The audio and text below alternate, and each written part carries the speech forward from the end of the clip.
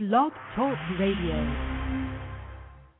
This fall, the Fantasy Sports Channel will make history all over again with even more live fantasy sports radio than anywhere on the planet. At least 12 hours of fantasy football, baseball, basketball, and hockey action each Monday through Friday. Plus more fantasy sports talk every Saturday and Sunday. More than 50 shows in all from the best fantasy sportscasters in the business. Try getting that on your radio dial. The Fantasy Sports Channel, only on Blog Talk Radio. It's a schedule you can bet on.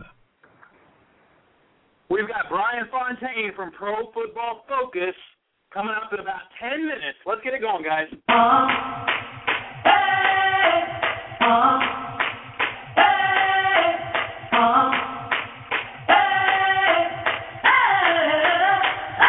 I'm living in that 21st century, doing something mean to it. Do it better than anybody you ever seen. Do it, scream from the haters, got a nice ring to it. I guess every superhero need a theme music. No one man should have all that power. The clock's ticking, I just count the hours. Stop tripping, I'm tripping off the power. The system broken, the school's closed, the prison's open. We ain't got one bleeds red, and one bleeds blue. Two friends, one heated rivalry. It's intense. It's no holds barred. It's game time. Hey, let's go! On Red vs. Blue Sports Talk Radio with your hosts Scott Atkins and Michael Trent. Scott and Mike and their versatility bring new light to many topics in and out of the world of fantasy sports. Guests can reach the show by calling 347-324-5404. Red vs. Blue Sports Talk Radio, where Planet Red and Big Blue Nation collide. Let's hope they're still friends afterwards. Here they are, Scott and Mike.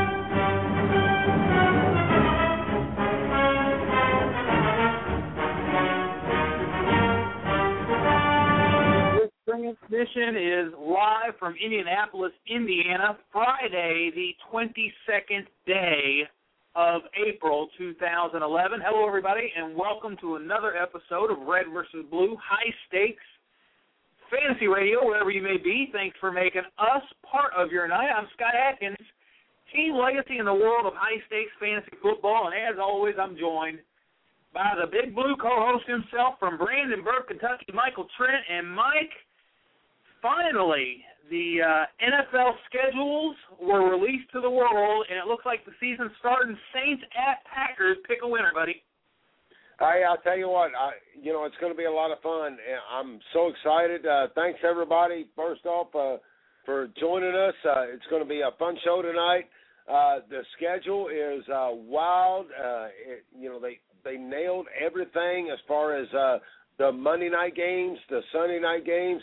It seems like a lot of the later in the season, the Sunday night and Monday night games are going to be kind of lame. But as far as that first game, I don't know. Packers sounds good. Yeah, it's going to be hard to beat a team in Green Bay on opening night. If any team can do it, I guess it's going to be the Saints. A lot will depend on the quality of that ground game. And, of course, that defense just completely fell apart in the playoffs with beast mode running all over them. And Matt Hasselbeck just completely lit up that secondary. So they've obviously got to do and make some big moves there. Everybody, we're streaming live on thefantasysportschannel.com. Mark Ronick and the guys over at the Fantasy Sports Channel, FSC.FM for short. They've done a great job streaming 24 hours a day, 7 days a week, fantasy football for all you nuts and crazies like we are. And we're just happy to be involved. We are streaming also live on iTunes Radio.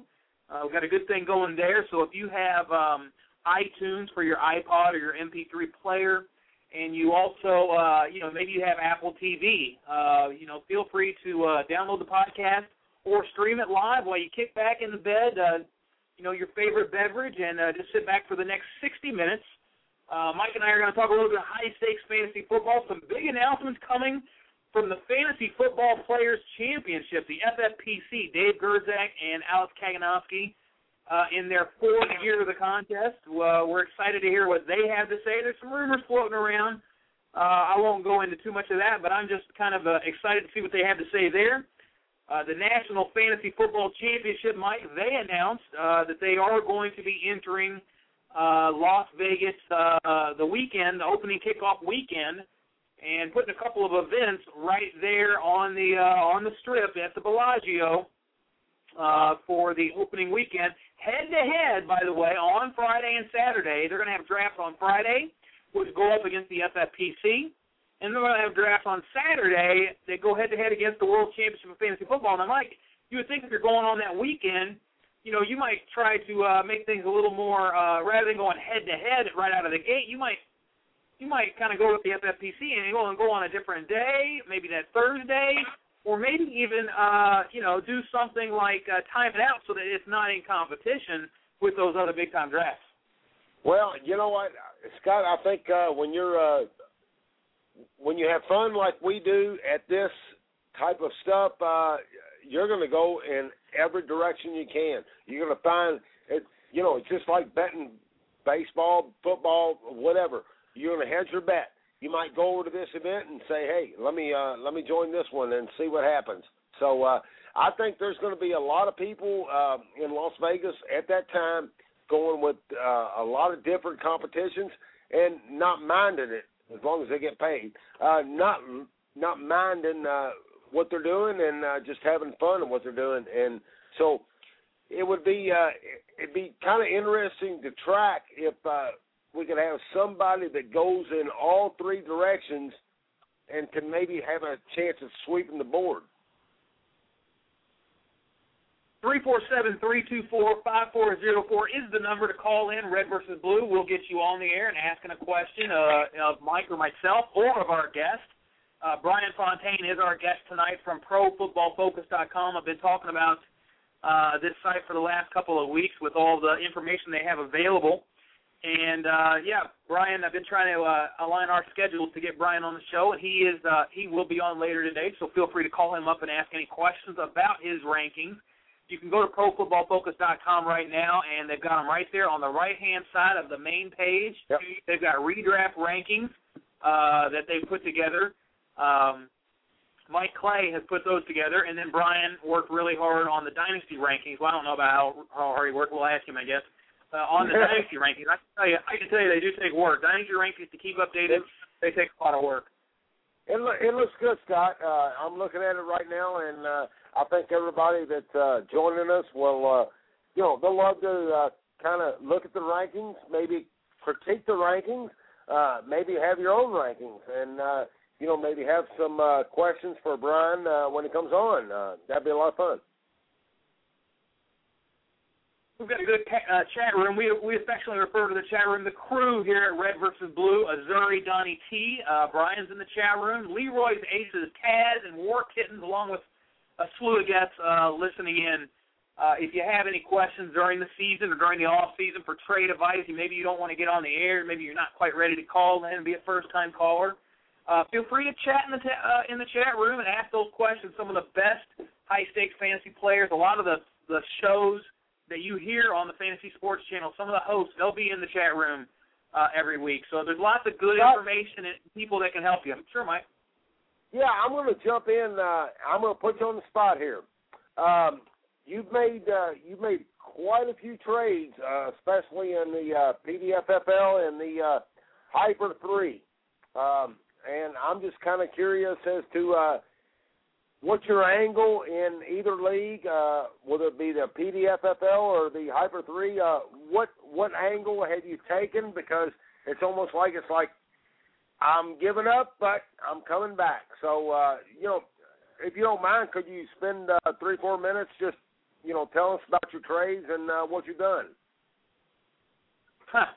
Oh, Mike, you know what? I don't reckless abandon is the word that comes to mind. You know what? If I don't win the league and I don't feel like I'm moving in that direction, I'm going to cut losses as soon as possible and say, you know what, this team as it sits right here isn't going to get it done. And so I'm going to go the other direction and try to make something happen. Now, we're going to talk about my trades here in a little bit. I have a couple of them that I want to talk about based on some of the things we'll probably talk to Brian about.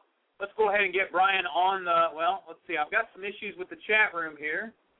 Let's see why, or the switchboard has been having some errors, so bear with me while I try to get Brian in. I was afraid this was going to happen. Blog Talk Radio, there we go. We've got him right there. Brian, can you hear me? Yeah, I can hear you, Scott. How you doing? Cool. Man, I was getting worried there a little bit. Blog Talk Radio's been having a couple of bugs, and when I tried to log in, it wasn't showing you on the switchboard. So glad you are here, and welcome to Red vs. Blue. The first time you've been on the show. Yeah, I'm glad to be on and talk with you guys. I don't do as much high stakes as you guys do, but Dynasty Leagues are my thing, and I try to tune in any Friday night I've got free, and let's talk some football. Sounds good, Brian. Glad to have you, man.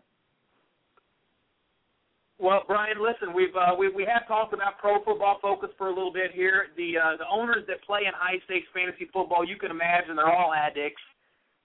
These are the guys that look at this stuff year round, and the high stakes arena just recently entered the dynasty realm with the advent of the Fantasy Football Players Championship Dynasty Leagues. They came around. Very quick rundown of those leagues. It's a 20-man roster. It makes it very difficult because usually dynasties you like to enjoy that 30-man roster or larger where you can really stockpile on some picks. The requirements for the lineup, Brian, are 1 quarterback, 2 running backs, 2 receivers, a tight end, kicker, defense, and 2 flex. And you can do 3 tight ends. The tight ends have an extra added value in this league of 1.5 points per reception. So you can imagine that, the Finleys and the Wittens and these Gates guys, they went pretty early in these inaugural drafts, but they are extra important in the FFPC Dynasty League. So I noticed you have your Dynasty rankings out, so that's kind of why I wanted to get your feedback. The interesting thing that I found about your rankings is you're not afraid to go ahead and put the rookie draft. A lot of these guys, they'll put a separate rookie draft rankings together. You guys decided to go one step further and incorporate it into the rankings. Can you talk about that a little bit? How challenging? Yeah, well, I wanted to. We've all been at Pro Football Focus, especially the PFF fantasy section. Myself, Mike Clay, and a couple of the other guys. We're getting ready to roll out as soon as the draft, where we know some of these rookies are going to be. And I just kind of wanted to slot some of those guys in where I was starting to get a sense. And obviously, we have no idea what team any of these guys are going to be on, but. We can't really factor in situations, but I do believe I've got A.J. Green and Mark Ingram fairly high, at least within the top 20 within their position, without even playing it down in the NFL. So I'm high on both those guys, but I just kind of wanted to give everybody kind of a sense on where they could get slotted in, and then once we know where these guys are, I'll be ready probably Saturday afternoon to start updating my numbers, and I'll probably have a dynasty update probably by Saturday night, Sunday. So just raring to go. 347-324-5404 is the number if you want to call in and talk to Brian about the rankings. I came up with a quick initial list of things that I found that were particularly interesting to the general public here. Austin Collie at number 14 wide receiver overall. Should we be buying? Now, it's interesting that you and Mike, your cohort there, he seems to be really high on Austin or Austin Collie as well. He has him at number 5 in the redraft rankings. Talk about Austin Collie a little bit. What do you guys see there and the whole concussion factor that seems to be bringing his value down considerably? Yeah, I've got him knocked down a little bit further than Mike. I use a lot of Mike's projections in my rankings. It's one of the small portions. Another thing I look at is age. If you look at my rankings, I've got the up-to-date age right to the decimal point. I look at productive years left. I'm looking at team situations, quality starts. There's a lot of different things that go into my rankings, but I do have him dinged a little bit for the concussions. But I mean, you can't deny what this guy did when he was on the field. I mean, he probably would have finished as the number 1 PPR wide receiver had he played the entire season. the great thing about having the premium stats that we do, you can kind of break down. You take the fantasy numbers, you can kind of compare them to what he's doing with targets, with snaps, with pass routes. That's all stuff that we have at our site, which is great to have at your disposal. Every time this guy ran a pass route, Peyton Manning looked his way 24% of the time. So he's looking for him very often. He caught 82% of all the targets of the passes he ran out of the slot. I mean, this guy, he's not just a slot guy, but he's very efficient in the slot. And if you factor out his fantasy points scored based on the number of snaps that he played, obviously he didn't play the whole season. He came in number 2 in the NFL last year behind Jerome Simpson. Jerome Simpson had 0.42 fantasy points per snap. Austin Collie was right there at number 2 with 0.4, and that's on a points per snap basis. I mean, that's just unheard of production. Obviously, Jerome Simpson's on a lot of sleeper lists going into the season, but those numbers back up Collie, and I might move him back up a little bit, but I think I'm actually being a little conservative having him in the mid-teens range, especially with Mike Clay having him at number 5. That's the kind of analysis, Mike, that you're going to get at ProFootballFocus.com. It's not as much about opinion and conjecture as it is about statistical analysis from every different angle you could possibly imagine. And you can just soak it up like a sponge over there, Mike. That's what I love about it. Another guy that you have ranked high is Brandon Lloyd, number 13 wide receiver overall. Now, a lot of us last year, you got the big weeks going on, and I decided to sell early. Let's cut it while the getting's good, and I'm going to get me a nice, promising young running back like Chris Ivory. Well, Brandon Lloyd continued doing what he was doing, and some of the stats that you guys put together on Brandon Lloyd absolutely blow my mind. Talk about Mr. Lloyd. I tell you, Scott, I'm right there with you. I was late to the bandwagon on this guy, and right when he was available, and I mean he wasn't drafted in maybe 0.1% of fantasy leagues out there. It took me about 5 or 6 weeks to come around on him, and by then nobody was selling him at that point, or at least nothing that was worth getting. But I kind of really took a look at at the end of the season, looked at the numbers, looked at actually some surprising numbers that from 2009 that had I been looking at him, he may have actually been on my radar last year. I mean, it's kind of easy to say in retrospect, but age-wise, I mean, everybody seems to think that he is a one-hit wonder at this point, but age-wise, he's only 4 months older than Roddy White, and he's the same exact age as Andre Johnson. Both those guys are still considered premier wide receivers in the league, so I don't see any reason why Lloyd is going to fall off. I know a lot of people have concerns, possibly Tim Tebow being his quarterback, but again, you crunch the numbers, Scott, like you just mentioned. 76% of this guy's targets were past 10 yards. This guy is a downfield threat. That includes 28% of those that were over 20 yards. They get him the ball down the field. He's acrobatic. He can make the big play. Again, this guy is targeted quite frequently. 24% of the time he runs a pass route. That's one of the tops among all wide receivers. Finished 8th in fantasy points per snap. And like I just mentioned, with number 1 and number 2, Simpson and Collie, I mean, Lloyd is right there. Finishes the number 2 wide receiver. I really don't see any reason this guy's going to fall off. Another thing you mentioned. I'm going to jump in here real quick, Scott. I got a good question, I think, and making a lot of good points there. How much do you think that the draft coming up next weekend? How much do you think that's going to affect the rankings of what you have here? Because I'm looking at them, and I really like what I'm seeing as far as the way you guys have them ranked by age and, just by position. What do you think the draft is going to affect the player positions? And free agency. Yeah, and free agency. I'm sitting there waiting for free agency to start. I mean, every NFL fan out there wants to see this lockout end, but I don't have any players listed as free agents. I do have Jeremy Shockey moving over to the Panthers, but I still have most players still on their 2010 team. I'm going to be willing to move those guys over, and then obviously you're going to have to break down all the situations. But I've got all those numbers crunched, so I can see some guys moving significantly up and down. The big thing about dynasty rankings is having these things be very fluid. I've got a system where I can just plug in some numbers and I can get a completely different set. My plan is to consistently update these throughout the off season, also on a weekly basis. Once the NFL season hits, and hopefully we're still looking at that opening game, New Orleans Saints at Green Bay Packers week 1. Yeah, that's what we're all hoping for. That definitely would kill all of the momentum we all are experiencing, and that would just be devastating for all of us.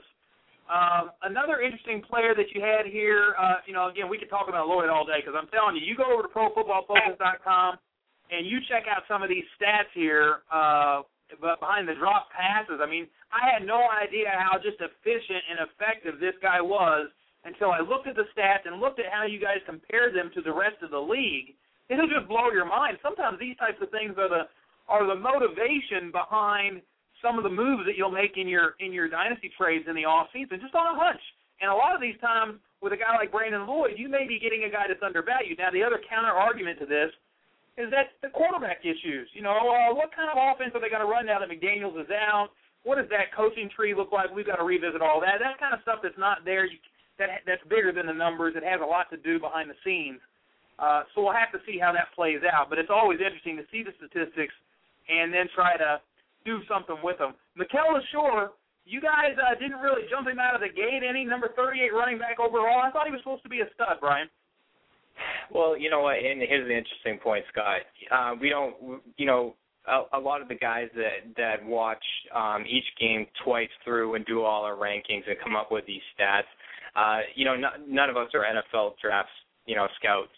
You can only go on what you read and what you watch and any game tape you can get a hold of. I think LaSure can be an effective back, but I don't think he's going to get drafted right out of the gate and be somebody's featured back. So I got some concerns there. I'll absolutely tell you 100% this guy's going to move up from 38 once he's got a home, and I know where I can slot him in. I think at the very least he's a 50-50 split guy his rookie season, and I can see him being easily a top 5 pick in any dynasty rookie draft. Okay, that makes a little more sense. Again, these rookies, you got to start them out somewhere. The other rookie that he's being compared to, obviously, is Mark Ingram. And guys, I want to just bounce out for a second. The Patriots apparently they're ready to pounce on Ingram if he's still there at 28. Now the question will be, what other teams? So I go back and look in the draft and say, what other teams really need a running back? So Brian, I want to get your thoughts on this, but I see the Redskins at 10, and I've heard rumors that, Shanahan would have taken Locker last year at 4 if he would have came out. And so Locker's going to probably be there at 10. Shanny went offensive tackle at the time. Then you got the Lions possibly at 13 that might add that bigger complement to Best. But I don't know. The Lions have worked out a couple of running backs so far. They've worked out LaSure and Murray and Alex Green. And I could see them waiting and passing on that because that'd be the Detroit Lions pick from a couple of years ago, where they just couldn't get the draft right. I think the Lions are actually moving in the right direction. And I definitely want to see them either go defense or offensive line, I think is the way to make the most sense of that pick.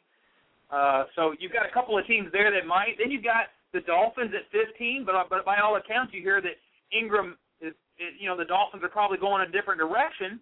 So then you have the Patriots at 17. Now, they've declared that the 28 is where they're looking at him, and this is why the Pats are so smart. They look between 17 and 28, you only see one team that might need a running back, and that's the Colts at 22, and I say they're going to go offensive line. So the Patriots are really positioned nicely to snag on Mark Ingram at 28. What are your thoughts on Mr. Ingram, Brian?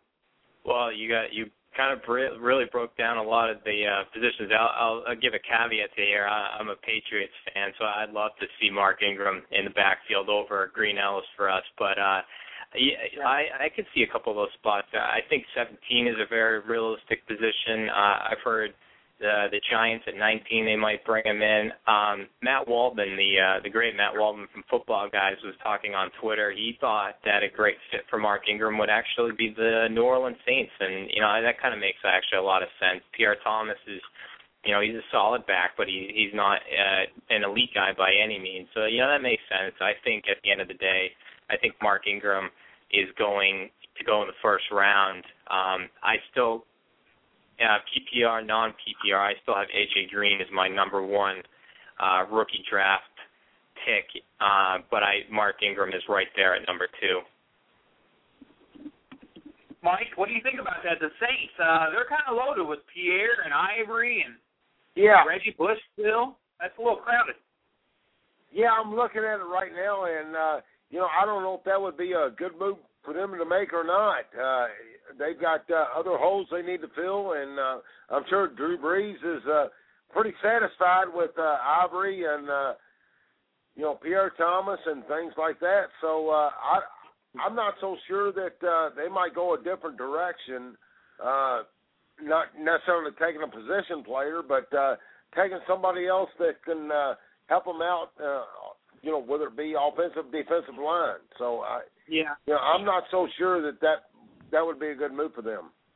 I think you go ahead and trust that defensive line, and you address that defensive secondary that got absolutely torched by Matt Hasselbeck. I think it's just a little crowded there for the Saints, and I think you got everybody healthy. You can't bank on all those guys being injured every year.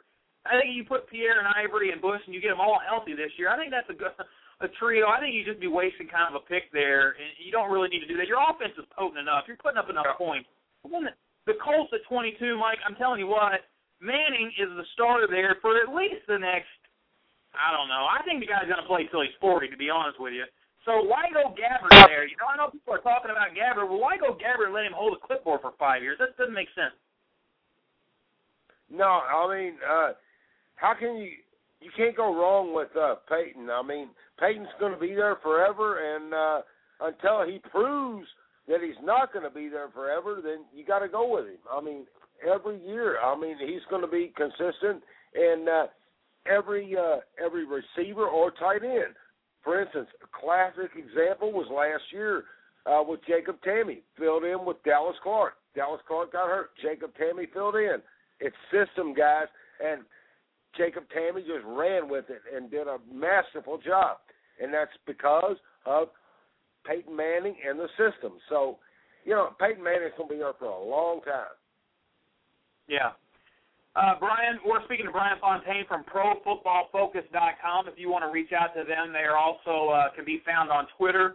The Twitterverse is a happening place to be, Mike. We made sure that in our FPA site development, Twitter is a very prominent part of the page. It's very important these days with all of the news and information that's out there, that Twitter is a part of what everybody's doing. Jeremy Maclin at number 10 overall. This pick just makes me giddy, man, because I've got him in the 1250 Dynasty. I love what he's able to do, and to me, he was the most polished wide receiver the year that Crabtree and Hayward Bay were picked ahead of him. Jeremy Maclin at number 10 wide receiver overall, ahead of Deshaun Jackson, who you have at 20.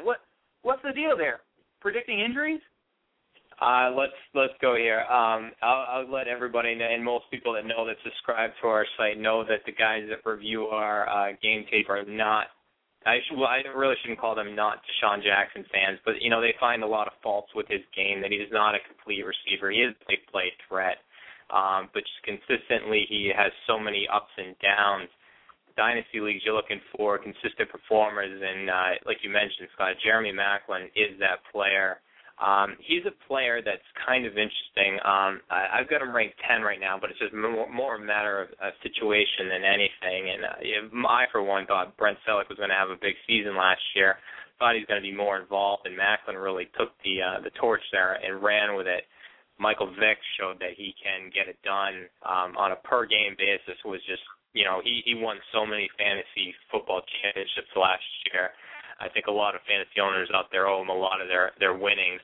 But Maclin's interesting. I kind of compared him to a Reggie Wayne type when he came out of college from Missouri. I don't know if he's ever going to be that elite. I think he's always going to be that solid he's going to be in that 10 to 20 range in dynasty leagues. He's always going to be really valuable to have on your team, but I don't know if we're ever going to really consider him an elite option. He's a guy that may drop in my next rankings updates, but I still think he's a really solid player. The number of targets this guy gets too, he doesn't get as many. I mean, he'll be lucky to break 100 targets. But with those 100 targets, he's getting 60 to 70 less than some of the elite guys, and he's putting up equal production. I mean, you got to worry if he's ever injured or is not getting targeted where he could fall off a little bit, but he's definitely a big play threat. Hey, Brian, just to jump in a little bit, I was going through your wide receiver listing, and, I'm not sitting there critiquing or saying this should be this or whatever, but I saw Anquan Bolden was ranked 32nd. You got Santana Moss and Santonio Holmes, guys like that ahead of him. Why is that? Some of that, Mike, has to do with age. And again, this guy is also a player that's really going to struggle to get 100 targets in Baltimore.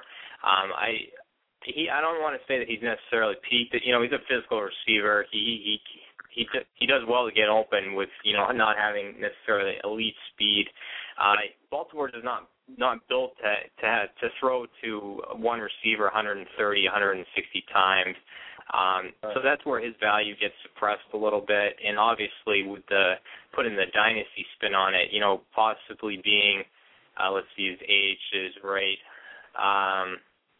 He's going to be 31 this season.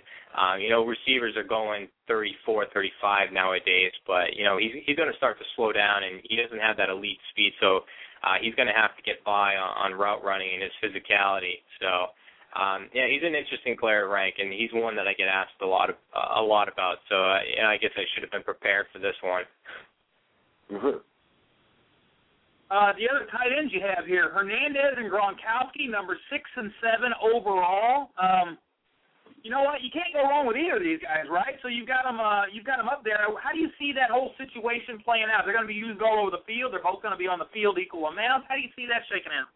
Yeah, well, interesting you mentioned that because they actually were on the field a lot at the same time last year. Hernandez lined up was one of the players actually lined up as a tight end in the slot, one of the most in the NFL last year. And it's an interesting spot there because, the top 5 guys that I've got there, there's a huge drop-off between number 5 and number 6. And just the upside that those 2%, I mean, both of them are only 21 years old. They have their best football ahead of them. I think the Patriots offense can actually have 2 productive tight ends, Gronkowski in that I really don't want to call him maybe necessarily a Jason Witten type, but, the middle of the field. And I think Hernandez is really the second coming of Dallas Clark in terms of the role that he has. So, there's an opportunity there, and especially with touchdowns, as long as Brady's throwing the ball there, there's some high upside there. There's some players that are a little bit lower down there. Zach Miller I really like. Jimmy Graham is a rising player, and I think I may even have him a little too low. The hype surrounding this guy, and especially initial dynasty drafts that I've seen so far this early in the juncture of the 2011 season, this guy people are drafting him like he's a top 10 tight end. And I'm drafting Brandon Pettigrew like a top 10 tight end too. That's just kind of my guy. I love Jimmy Graham, but his price is like through the roof.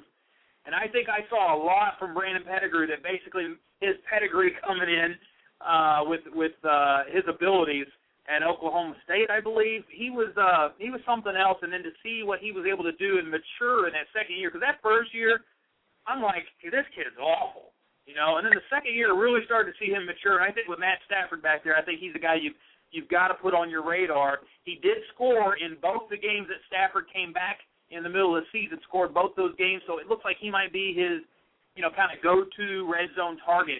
And if you put some touchdown totals with his body of work, especially in a league like the FFPC, I think you'll be very excited about Pettigrew.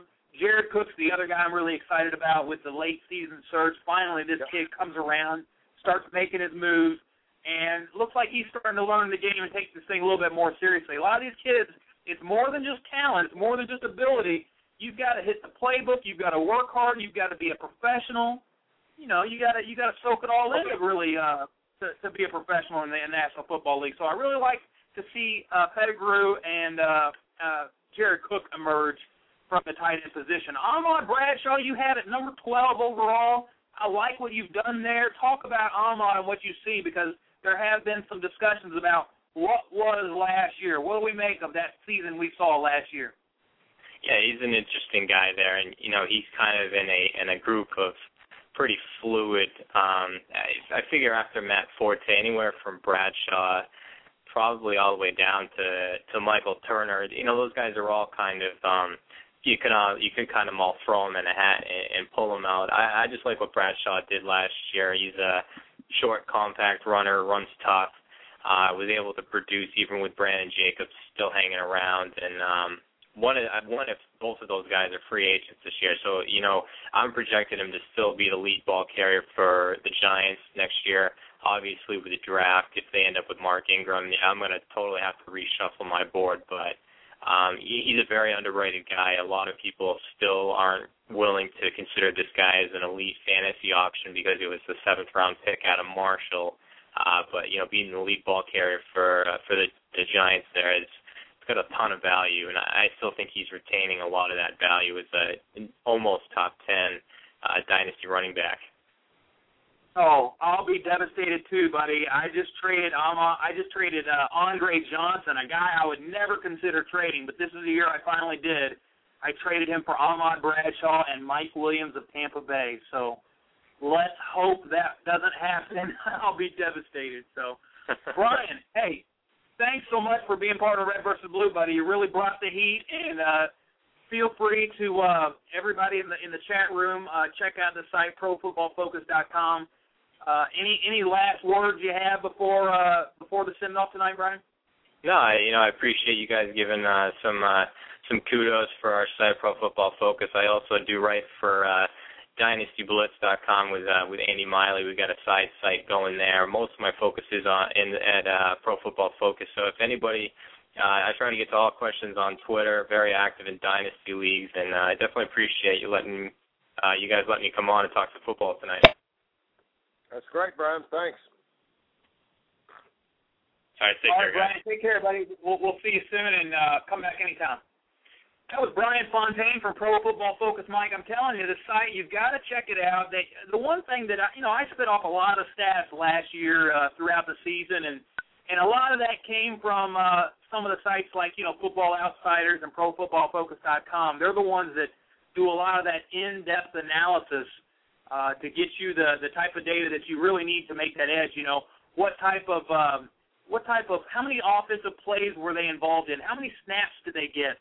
Not just targets, because a lot of times targets is just a little not deep enough. And so, when you start to make these questions, in the middle of the season, like what's Mario Manningham up to, and is he going to be able to step into that role, or is Steve Smith the guy? And you're trying to make these. Well, go and look at the play count and the snap count and see what's happening there. Yeah. Who's getting involved in more snaps for the game, and a lot of that stuff can really be telling at the when you need it the most.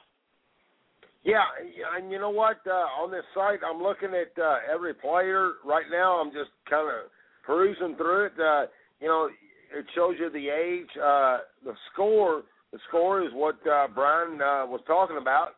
They go through a formulated calculation deal, and that's the way they come up with it. And I'm very intrigued by it. There's one thing, Scott, that I want to throw at you, and, I didn't get a chance to throw at Brian. The tight ends, it seems like there's a lot of upside with tight ends, and I think that might be because of the wide receivers are, not afraid of getting hurt, but let's face it, the NFL, they kind of pulled back on the rules, and, they've said, you can't hit this guy this way. Do you think that the tight ends have become more valuable because the NFL wide receivers are for the most part, just having alligator arms. Hey, you know what, Mike? This was talked about last year. You know, we never saw so many tight ends getting drafted so early in these fantasy drafts. And the funny thing is, you know, so their stock went higher and through the roof in the FFPC and the FPC drafts because of that 1.5 points per catch, right? Well, right. Sure enough, though, all those big names and many of those big names disappointed this year. I mean, it was a big letdown because of the injuries that struck down so many a big name. You know, Brent Selleck. A lot of people were drafting him in the 5th and 6th round, and then in the FFPC drafting him even higher. You know, 3rd and 4th round. And to see these guys underperform, I mean, it was devastating to a lot of FFPC teams that really hitched their wagon to the tight ends. You had Dallas Clark go out with an injury. You know, Zach Miller didn't really get it going until later in the season. Dustin Keller started fast and then really faded. You know, it's just, you know, you've got to be very careful with this stuff. Owen Daniels, you know, he had the injuries, and he was somebody that people were drafting very high. I mean, I think primarily tight end still did a good job, but look, Finley went down. I mean, you had Finley, Owen Daniels, Dallas Clark, all these big names that went way early, along with the underperformance of Brent Selleck, and there were a lot of letdowns in the tight end field. So I think what's going to happen is that's going to come back to earth a little bit. People are going to see that, you know, you've got to be careful about the tight ends.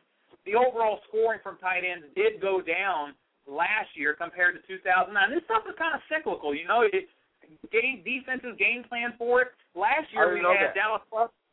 You know, we had several players approaching that 300-point mark in 2009, and you know, and several over the 250 mark. That's what made these guys so appealing. You know, you had five tight ends acting like Pro Bowl receivers out there, and then last year that number came down to 1.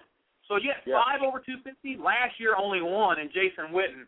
So what are we going to see next year? I don't know. Your guess is as good as mine, but I think at the end of the day, people will come back to earth a little bit and start to take those wide receivers and running backs and let those tight ends fight a little bit, and then, you know, wait for them to perform again. Once they perform again, the stocks will go back up. Yeah, and you're exactly right because, you know, it seemed like, 4 or 5 years ago, there was nobody wanted a tight end. You couldn't trade a tight end for anything. You couldn't get a tight end for nothing. Then we go through about a 4 or 5 year run of a bunch of tight ends where it's like, you know, everybody wants them, and I think they may be on the downslide. But you know, I'm just not so sure because I don't know, Scott. I'm just kind of talking and rambling, but you know, I still feel like that the tight end value is there. You just got to go out and find it. Yeah, well, like I said, I'm going after my 2 guys, Pettigrew and Cook. There's other guys I'd like to see. I'd like to see Finley if you could afford him, if you could trade. You know, there was one trade where I went and got Finley this year because, hey, there's not that many opportunities you get with Finley based on his price. And, you know, Finley was out running routes this week and catching balls. And after surgery to repair the torn meniscus, I think in his right knee, he's dubbing 2011 as the year of the takeover, okay? So, you know, I paid Maurice Jones-Drew, Rashad Jennings, and Kellen Winslow. That's quite a package there for Sean Green and Jermichael Finley. Now, Mike, I'm like I said, I'm going out there on a limb. I really feel like Maurice Jones-Drew, for those loyal, faithful followers of MJD, I have been all my life, you know, ever since he was a rookie. I think I drafted him at 111 in the rookie draft, and he wasn't, people thought he was going to be too small, but I loved that team that, you know, he played for UCLA, and it was just a great little bowling ball of a running back, and we took a chance on him, and we got rewarded. But last year I started to see something happen. Number one, his reception fell way off. Now, that's a big thing for MJD. He has to actually catch that ball. You know, if he's not going to get the touchdowns, he's got to catch the ball. And his receiving targets has always been a big force for him. He had 70-something receiving targets in 2009. And, you know, 2008, obviously he had 60-something catches. These are the years where he really powered his way to the top. Well, last year, with Rashad Jennings and Deji Karim coming on board, he only got 44 targets, 44 opportunities there. So that's taking a hit because Jennings is getting a little bit more work, The knee, obviously, he's still got 300 carries. So do you see him getting more than 300 carries next year? I sure don't. So I think the receptions are going to take another hit. He was down to 34 receptions last year, and I think that's going to continue to go down. So that's why I did it. I don't know, Scott. His carries may stay the same. The factor that he's not getting those receptions, that hurts. But he's not getting those receptions because they're building a team around some better wide receivers with him. So he doesn't have to get those dump-off passes so much. They're getting better receivers. They're getting a better tight end with Mercedes Lewis. I mean, a lot of pieces are being put into place, which is detracting from what MJD is going to do. Would I take MJD right now? Yeah, I would. But at what cost? So, that's just that just tells you what the scheme of things and how it works is MJD's value has gone down that much this quick. Yeah, it definitely has. If you look at initial dynasty startup drafts, he's being drafted late second, early third type round, and that's a shock to a lot of people. But when you take a closer look like I have, and you start to piece together that hey, the ages, he's not an old running back, but he has been heavily involved with the receiving and the rushing combined stats, kind of like a Marshall Faulk. I think he's a great kid, great back, going to be good.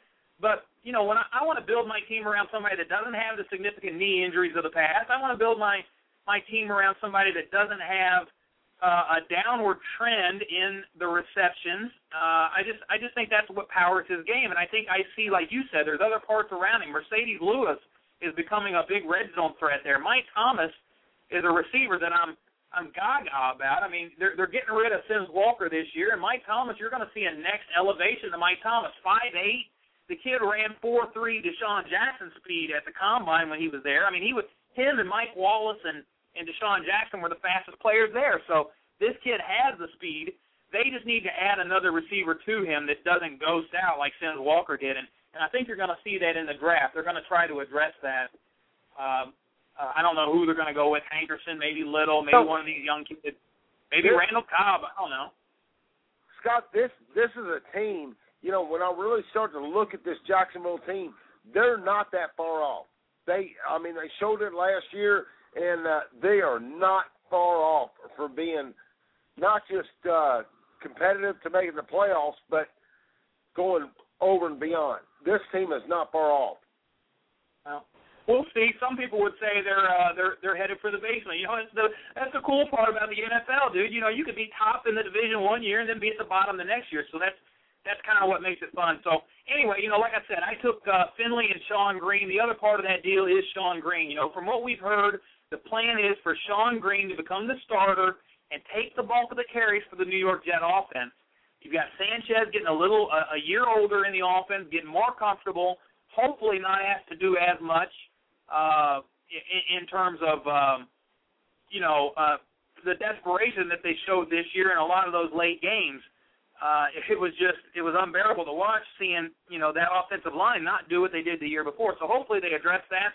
LT will definitely become the primary third down back, while they're going to help groom McKnight for a bigger role, right? I mean, he really matured there at the end of the season, and I think you could see him take over that receptions role. Now, that is the concern with Sean Green. Does he get enough receptions? His receptions were at an uptick last year at 16. I think that'll probably go somewhere in the mid-20s next year. So, it's a two-part deal. I did it for Jermichael Finley, but it is a two-part deal. Mike, let's talk about the schedules that were released. We talked about the Saints and the Packers. I want you to give me a winner in each of these games that I found pretty interesting. I'm going to write them down, and we'll just refer back to them later in the year. Dallas at the Jets, opening weekend, September 11, Dallas at the Jets. Obviously, I've got the Jets. You've got the Cowboys.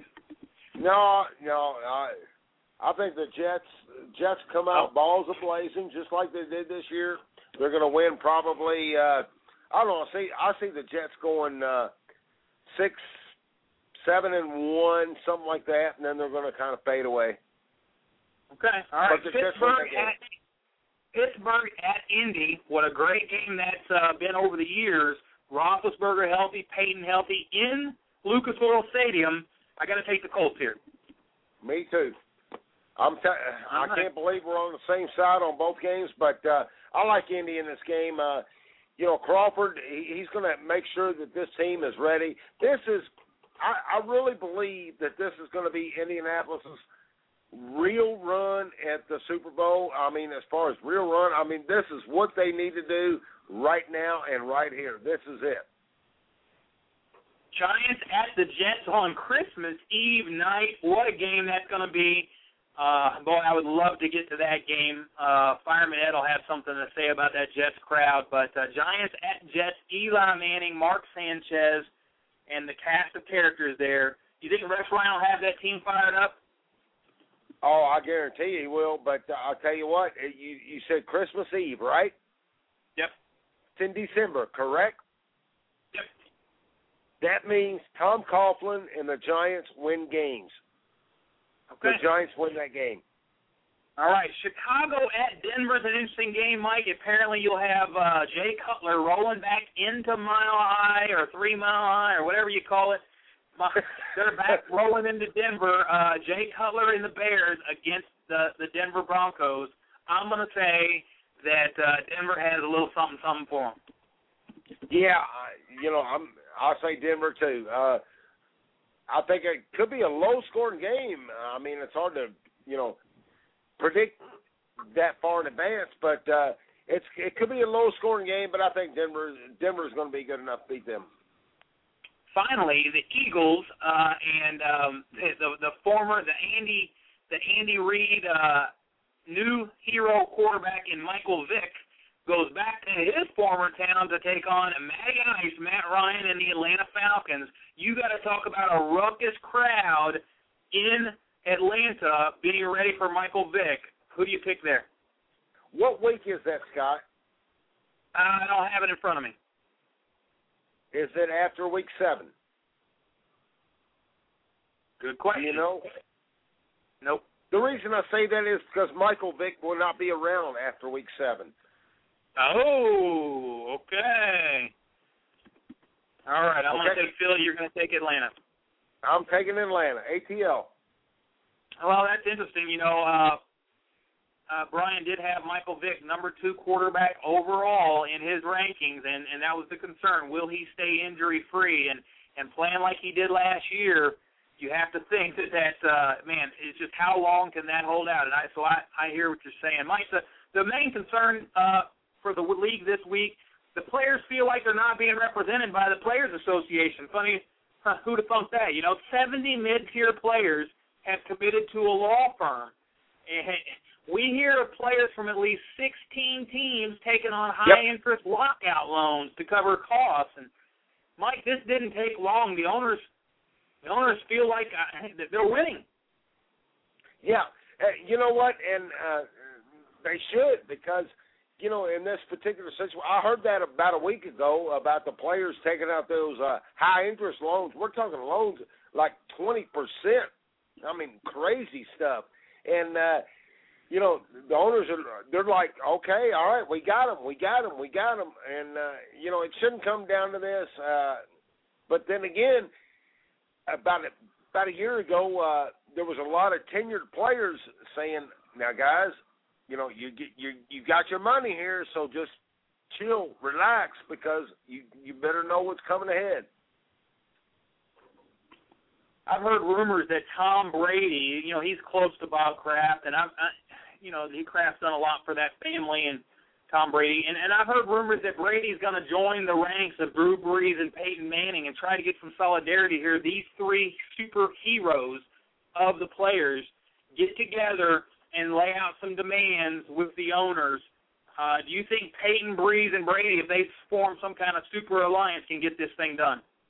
Yeah, well, I do if they're listening to their compadres, if they're listening to their teammates and what they want, not what Brady and Brees want. It's what the entire NFL PA wants. If those players want that, then they'll put this. I mean, they'd be more than happy to send Brady and Brees to the table. as long as Brady and Breeze are looking out for all the players, not just themselves. And that's something that's got to be very, they need to watch out for. All right, Mike. Colt McCoy, let's talk about this kid here working out with some teammates, Josh Cribbs, Muhammad Massaquoi, Brian Rubisky, Carlton Mitchell. I kind of like Colt McCoy, what I saw from him late in the year. I mean, let's face it, throughout that season, who would have expected, the Browns to beat the Saints like that and beat Drew Brees when nobody was expecting it, and to play the Jets tough and to win several big games there. Colt McCoy played really well, better than expected, but I don't hear anybody talking about, Colt McCoy being one of those up-and-coming quarterbacks. I like what I saw from him. Yeah, I like what I saw. It just depends on the schedule. I don't have their schedule right here. I can pull it up real quick, but it's going to be a lot different schedule next year than what he faced this year. I can guarantee you that.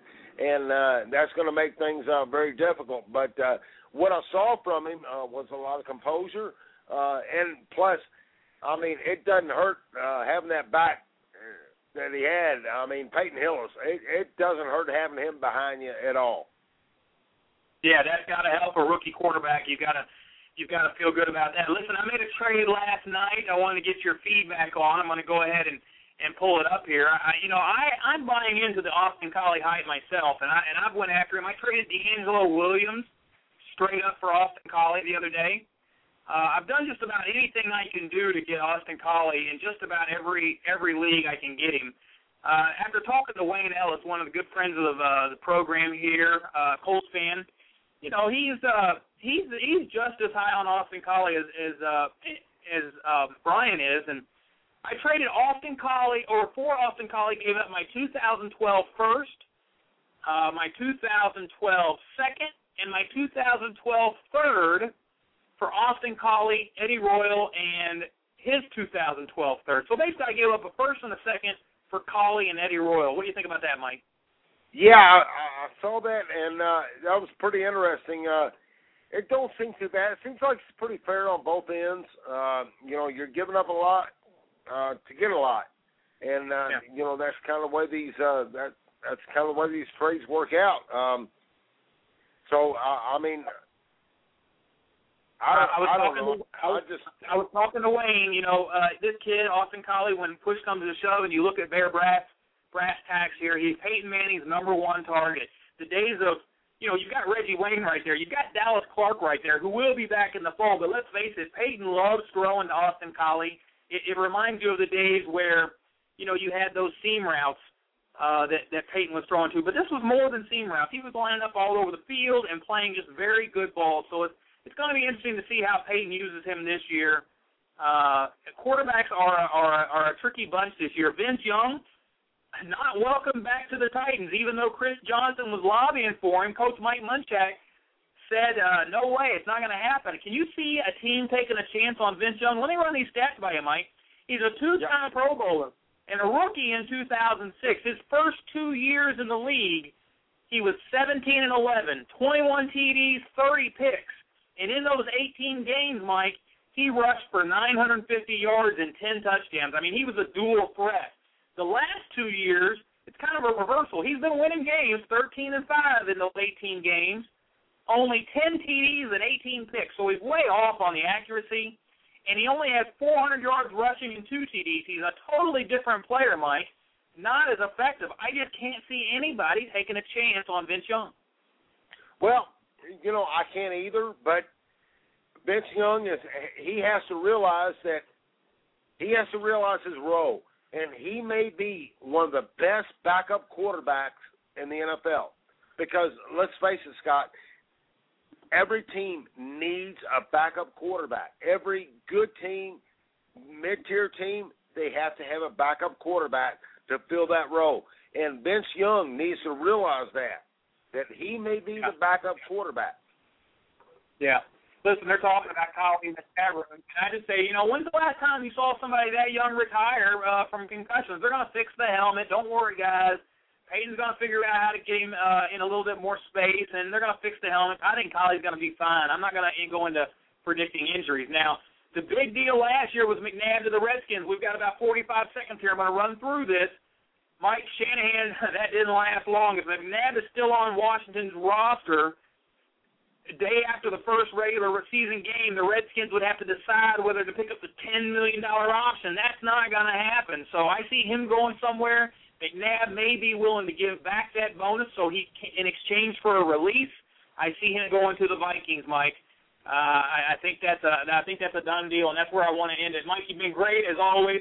Thank you to the crew, the chat room, Brian Fontaine from Pro Football Focus. Mike, we'll see you next week, buddy. All right, sounds good. Thanks, guys. You've been listening to Red vs. Blue Sports Talk Radio, where Planet Red and Big Blue Nation collide. With your hosts, Scott Atkins and Michael Trent. Please join us next time.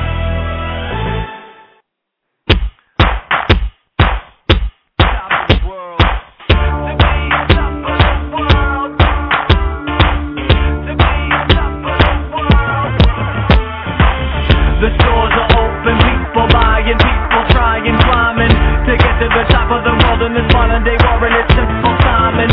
I'm paying my bills, she's taking some pills, he's talking behind the wheel.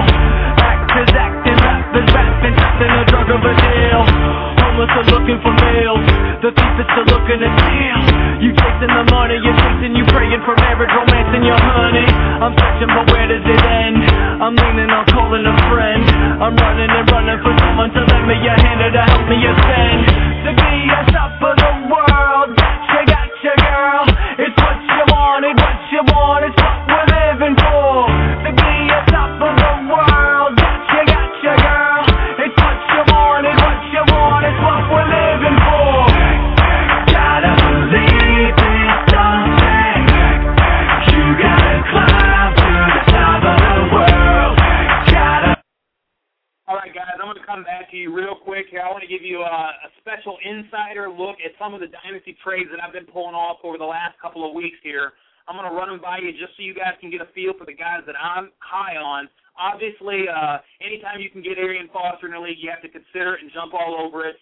I gave up Rashard Mendenhall, Mike Thomas, and Vernon Davis, three guys I'm in absolute love with. For Arian Foster, Ben Tate, and Marquez Colston, and Brent Selleck. I'm going to count on a little bit of a rebound from Brent Selleck. Can't get much worse. Arian Foster is the guy that I wanted here. I think he significantly outscores Rashard Mendenhall. And, I had some depth at the tight end position, so I could afford to give it up. Mike Thomas is another guy, very hard to get off and release him, but I went ahead and did it because of the love I have for Arian Foster. Dexter McCluster and Tony Gonzalez, another trade here, just kind of one of these middle-of-the-tier trades here. I got Dexter and Tony Gonzo for Rashad Jennings and Donnie Avery. Again, Jennings is going to be getting some more work from MJD, but without a significant injury, Rashad Jennings is still a backup for the foreseeable future. Donnie Avery is a very crowded situation for St. Louis. Don't look for any big things to happen, whereas Dexter does have some explosive upside in the instance that he figures out the playbook a little better. Don't get down on him about his rookie season. Let's wait and see what happens in year 2 and 3. I already mentioned Austin Collie for straight up for D'Angelo Williams, and I mentioned that Mike Williams for Tampa and Ahmad Bradshaw I paired up to get and go ahead and get rid of Andre Johnson. Very hard to do, but when push comes to shove, that's the type of trade you have to be willing to make when a receiver is 30 years old. And you know what? One of these years has to be his peak, and I think we've seen it. I think from this point on it's going to be good seasons, but it's not going to be as good as what we've seen in the past. I really like Josh Freeman this year at quarterback, so I'm doing anything I can to get him. Jay Cutler and Aurelius Ben were what I gave up. Two guys, decent fantasy dynasty guys. I gave both of those guys up for Josh Freeman. You're seeing a theme here where I take a quarterback to give this guy back a quarterback in return and give him a project upside wide receiver in Aurelius Ben, who, going to be good, but I see Mike Williams as the undisputed number 1 on that team, so I'm giving up a number 2 in Jay Cutler for Josh Freeman. I already mentioned the Eddie Royal and Austin Collie trade for the round 1 and round 2 picks. I'm going to jump over to another league real quick and give you a couple of other dynasty trades to send you off here. I traded Visanthe Shanko, Rashard Mendenhall, and the 2-7 for Ryan Matthews, 1.5 and the 4.5. Again, this is another trade that I feel really good about. And getting the 1.5 was really the part of the deal I had to have because I'm really high on Ryan Williams. If I don't get Ryan Williams, I'll happily take Mikael LeSure. The fact that I could get LeSure and Ryan Matthews and really only have to give up Mendenhall and a 2.7. I'm not worried about the Schenko pick. Mendenhall on a second rounder for Matthews and LeSure, I'll take that type of trade all day long. Here's a trade where a lot of folks think I gave up too much, and, I kind of agree with them, but at the same time, I want to put my dollar on the line and say that Austin Collie outscores Maurice Jones-Drew in 2011. 90 catches, 1,000 yards, 10 touchdowns. Austin Collie outscores MJD in 2011. I got Austin Collie and the 112 rookie pick, which is going to be one of those flyer running backs like I got with MJD for about 6 years ago. I'm going to take a 112 rookie running back. It could be a Todman. It could be a Vereen. It could be, anybody that's there. Jacquizz Rodgers, I doubt he's there, but you never know. It could be Tywan Jones that slips down that far. You just never know how the draft's going to shake out until we see what happens. So I'm going to take the 112 rookie pick in Austin Collie, who I think is going to outscore MJD in 2011. Another trade I like, Blair White, I got rid of for Jacoby Jones. Again, I think we didn't get to see what we thought we'd see from Jacoby Jones. I think there's a lot of talent there. The question is Jacoby Jones willing to work hard enough to get it? The talent's there, absolutely, without a doubt. We've seen it. The question is, will he work hard enough to get it? And if he does, if he figures this thing out, he could take a couple of steps forward while Andre possibly takes a step or two back in the other direction. Finally, again, I've been telling you, I've been going after Austin Collie in just about every league I can get him. Austin Collie and Anthony Dixon I acquired for the 110 and the 210 rookie pick. 110 and 210. 110, getting Austin Collie for the 110 is an absolute steal. If I had to say straight up right now, what would I want? What would I pay for Austin Collie? I would pay about the 1.7 rookie pick. I wouldn't like it. If I absolutely had to, I would trade the 1.7 rookie pick for it. I wouldn't like it, but I would do it. That's all for this show. Enjoy the podcast. I hope you had fun. We'll be back next week. We've got a couple of good guests lined up. And you know what? The FPA website is coming along nicely. I can't wait to reveal to you a couple of the great ideas, including the first ever officially licensed FPA trading player cards. It's going to be a phenomenon that I don't think you're going to want to miss out on, gang. It's going to be a whole lot of fun, and that's what the FPA is about. Until next week, I'm Scott Atkins. See you next week.